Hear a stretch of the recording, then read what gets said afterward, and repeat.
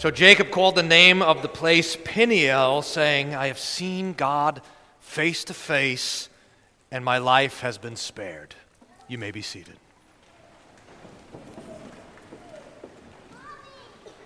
In the name of Jesus, amen.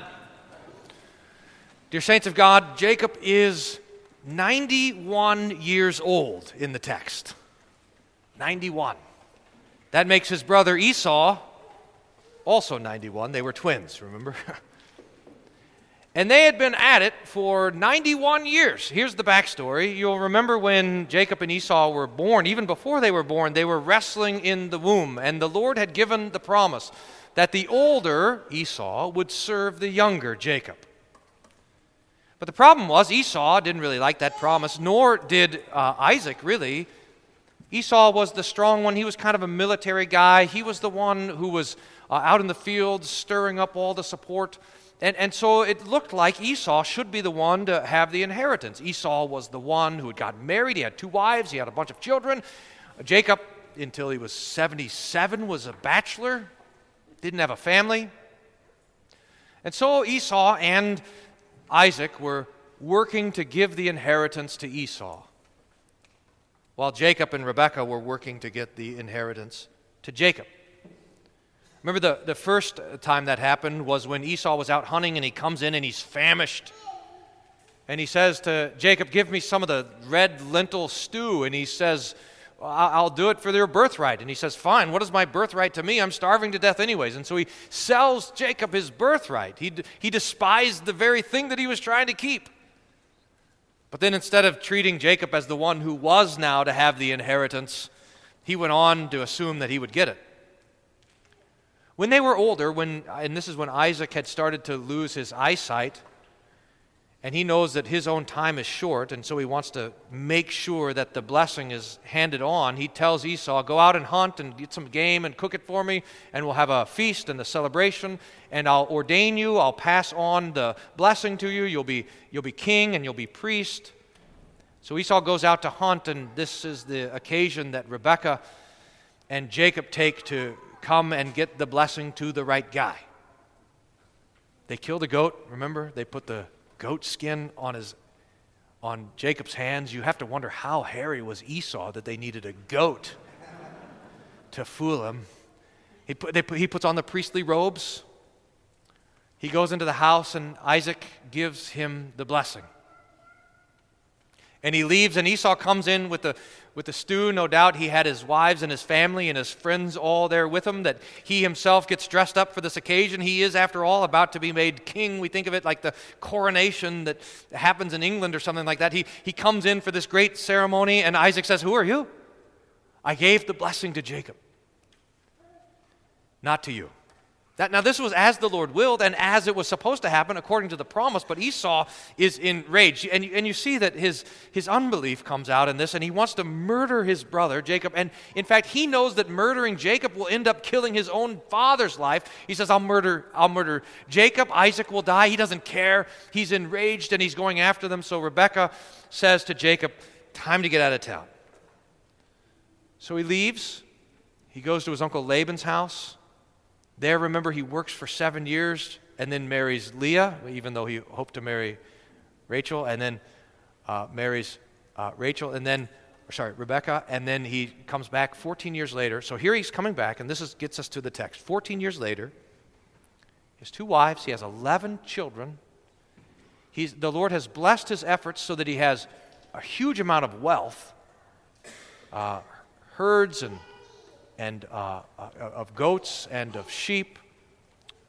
And he comes now back to the land that the Lord has promised. But the one who's dwelling in the land is Esau, the brother who hates him, the brother who wanted to kill him. So Jacob is afraid. And we see it because he comes now to the river Jabbok, and this was the boundary line which he was going to cross over. He comes to that river, and he is slow to cross it. In fact, he sends out some of his servants, and they go and they find out that Esau knew that he was coming, and they come back and they report the news to him that Esau knows that you're coming, and he is coming to meet you, but not alone. He's coming with 400 men, an army. And Jacob is now worried that Esau is not coming to greet him, but coming to do the work that he wanted to do 14 years earlier and kill him. So he comes up with a plot. He's going to send, he separates his herds and all his wealth, and he sends them in waves as gifts to Esau. So here's a flock. What's this? It's for you. It's for you. It's for you. And he's giving him all these gifts, hoping that it might soften him and butter him up so that he won't murder him when he finally gets to him. And he does all this plotting. And then last, he sends his family over, and then he prays. And he prays, Lord, you've given me these promises. You've given me these blessings, but I've got none of them. In fact, we have to say, what kind of king was Jacob after all? He was, as soon as he was crowned the king, he wasn't given, Luther talks about it like this, he says, he wasn't given a king's staff, he was given a walking stick. And he wasn't sat on the throne, he was given a backpack and shipped out of town. So that it seems like the more that the blessings come to Jacob, the less blessing he actually has. And so he prays, Lord, you've given me these promises. Lord, you've given me these words. Lord, you've given me these blessings, but I've got none of it. You've promised to be with me, and now my brother Esau is coming to attack me, and I think that I'm not going to even live through the day. It's quite a stunning moment in the text when you read it. When Jacob at last sends his family over the river, and he's standing there by himself, maybe kneeling there by himself, praying. And he opens his eyes, and there in front of him is the Lord. Jacob just sees a man.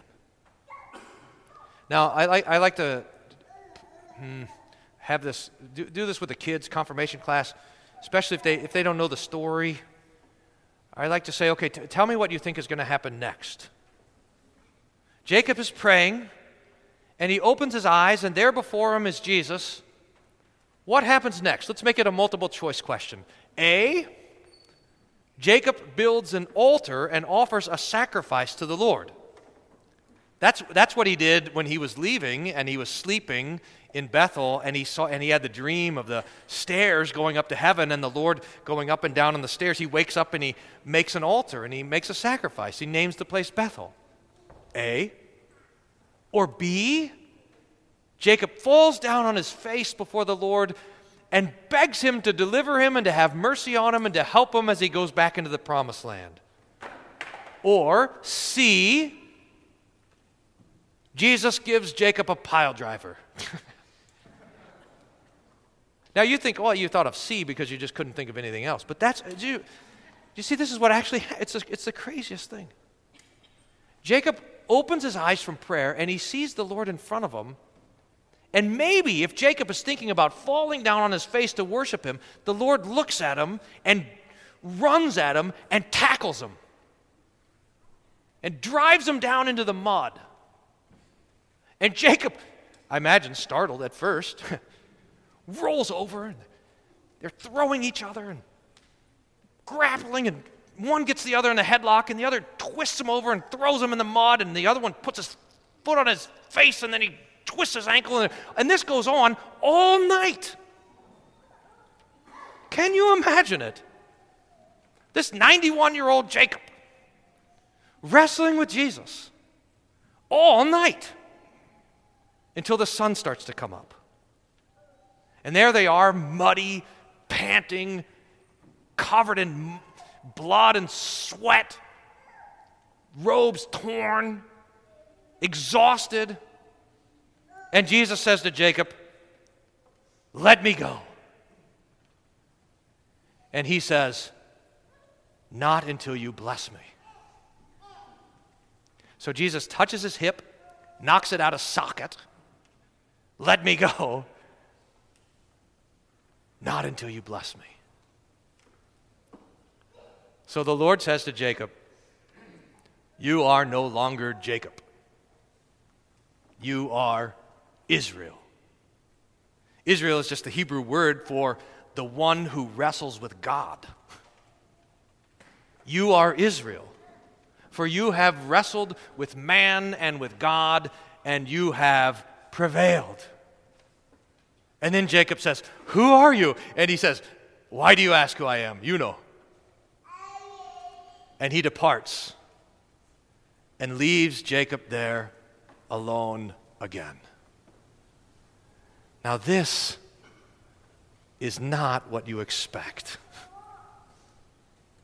This is not what we expect when we're reading the Bible. And I think even more, and more importantly, and to the point, this is not what we expect from life. We don't, when we're baptized, expect life to be one long, monstrous wrestling match with God. But you are Israel. That means that you are wrestling with God. And you are wrestling with Him most importantly and primarily in your prayers. It sounds like this: Lord, bless me. And He says, here's a broken hip. And you say, Lord, bless me. And then He says, here's the blessing. We are limping along with Jacob across the river because we wrestle with God. Now, I do not, dear saints, I do not know why it's like this. I do not know why the Lord has chosen to deal with us this way. I don't know why He says this is what your life is supposed to be like, but it is. And so with joy, or with as much energy as we can muster, we wrestle with God. Now the story continues, and it's quite amazing because Jacob names the place Peniel, which means the face of God, and he says, I've seen the face of God, and I've lived. He can't believe it. But the key question for us that we wonder about is, what did the face of God look like? And we get a hint later on in the text. Because Jacob goes across the river, and he sees his brother Esau coming to him, and Esau, it's like almost like the story of the prodigal son, Esau runs to his brother and scoops him up in his arms, weeping, and kisses him. And we say, wow, we weren't expecting that either. And then listen to what Jacob says. This is in chapter 33, the next chapter, 33, let me pick it up in verse 8. Esau says, what do you mean by all this company that I met along the way? In other words, why did you do all of that rigmarole to try to soften me? Jacob answered, to find favor in the sight of my Lord. But Esau said, I have enough, my brother. Keep what you have for yourself. And then Jacob says, no, please, if I have found favor in your sight, then accept my present from my hand, for I have seen your face, which is like seeing the face of God, and you have accepted me. Now think about what that means.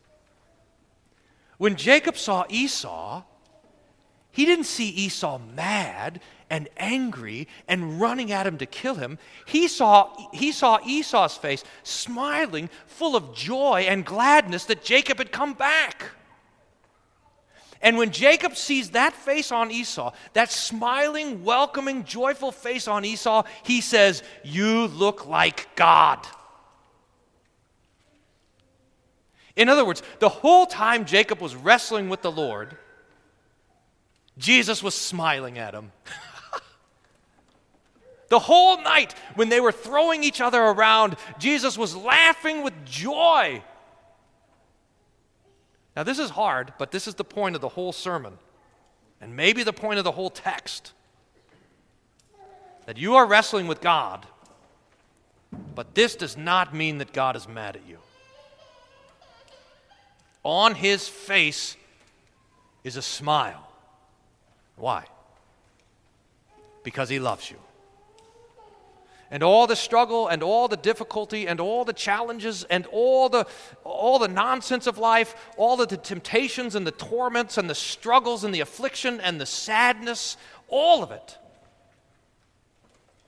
it comes with God's smile, with His love, with His comfort, with His peace, with His promise that He will never leave you or forsake you, that He will be with you always, even to the end. and with the confidence that he loves you. That face of Esau, that face of Jesus, that's what awaits us on the other side of life. To close your eyes in death and to open them and see the face of the Lord, and to see on that face a smile. Dear saints, you are those who are wrestling with man, with God, and by God's grace you prevail. Because Jesus is dead and risen and all of that for you. So may God grant us His Spirit. May we wrestle with joy and peace, knowing that the Lord loves us. In the name of Jesus, amen. And the peace of God, which passes all understanding, guard your hearts and minds through Jesus Christ our Lord. Amen.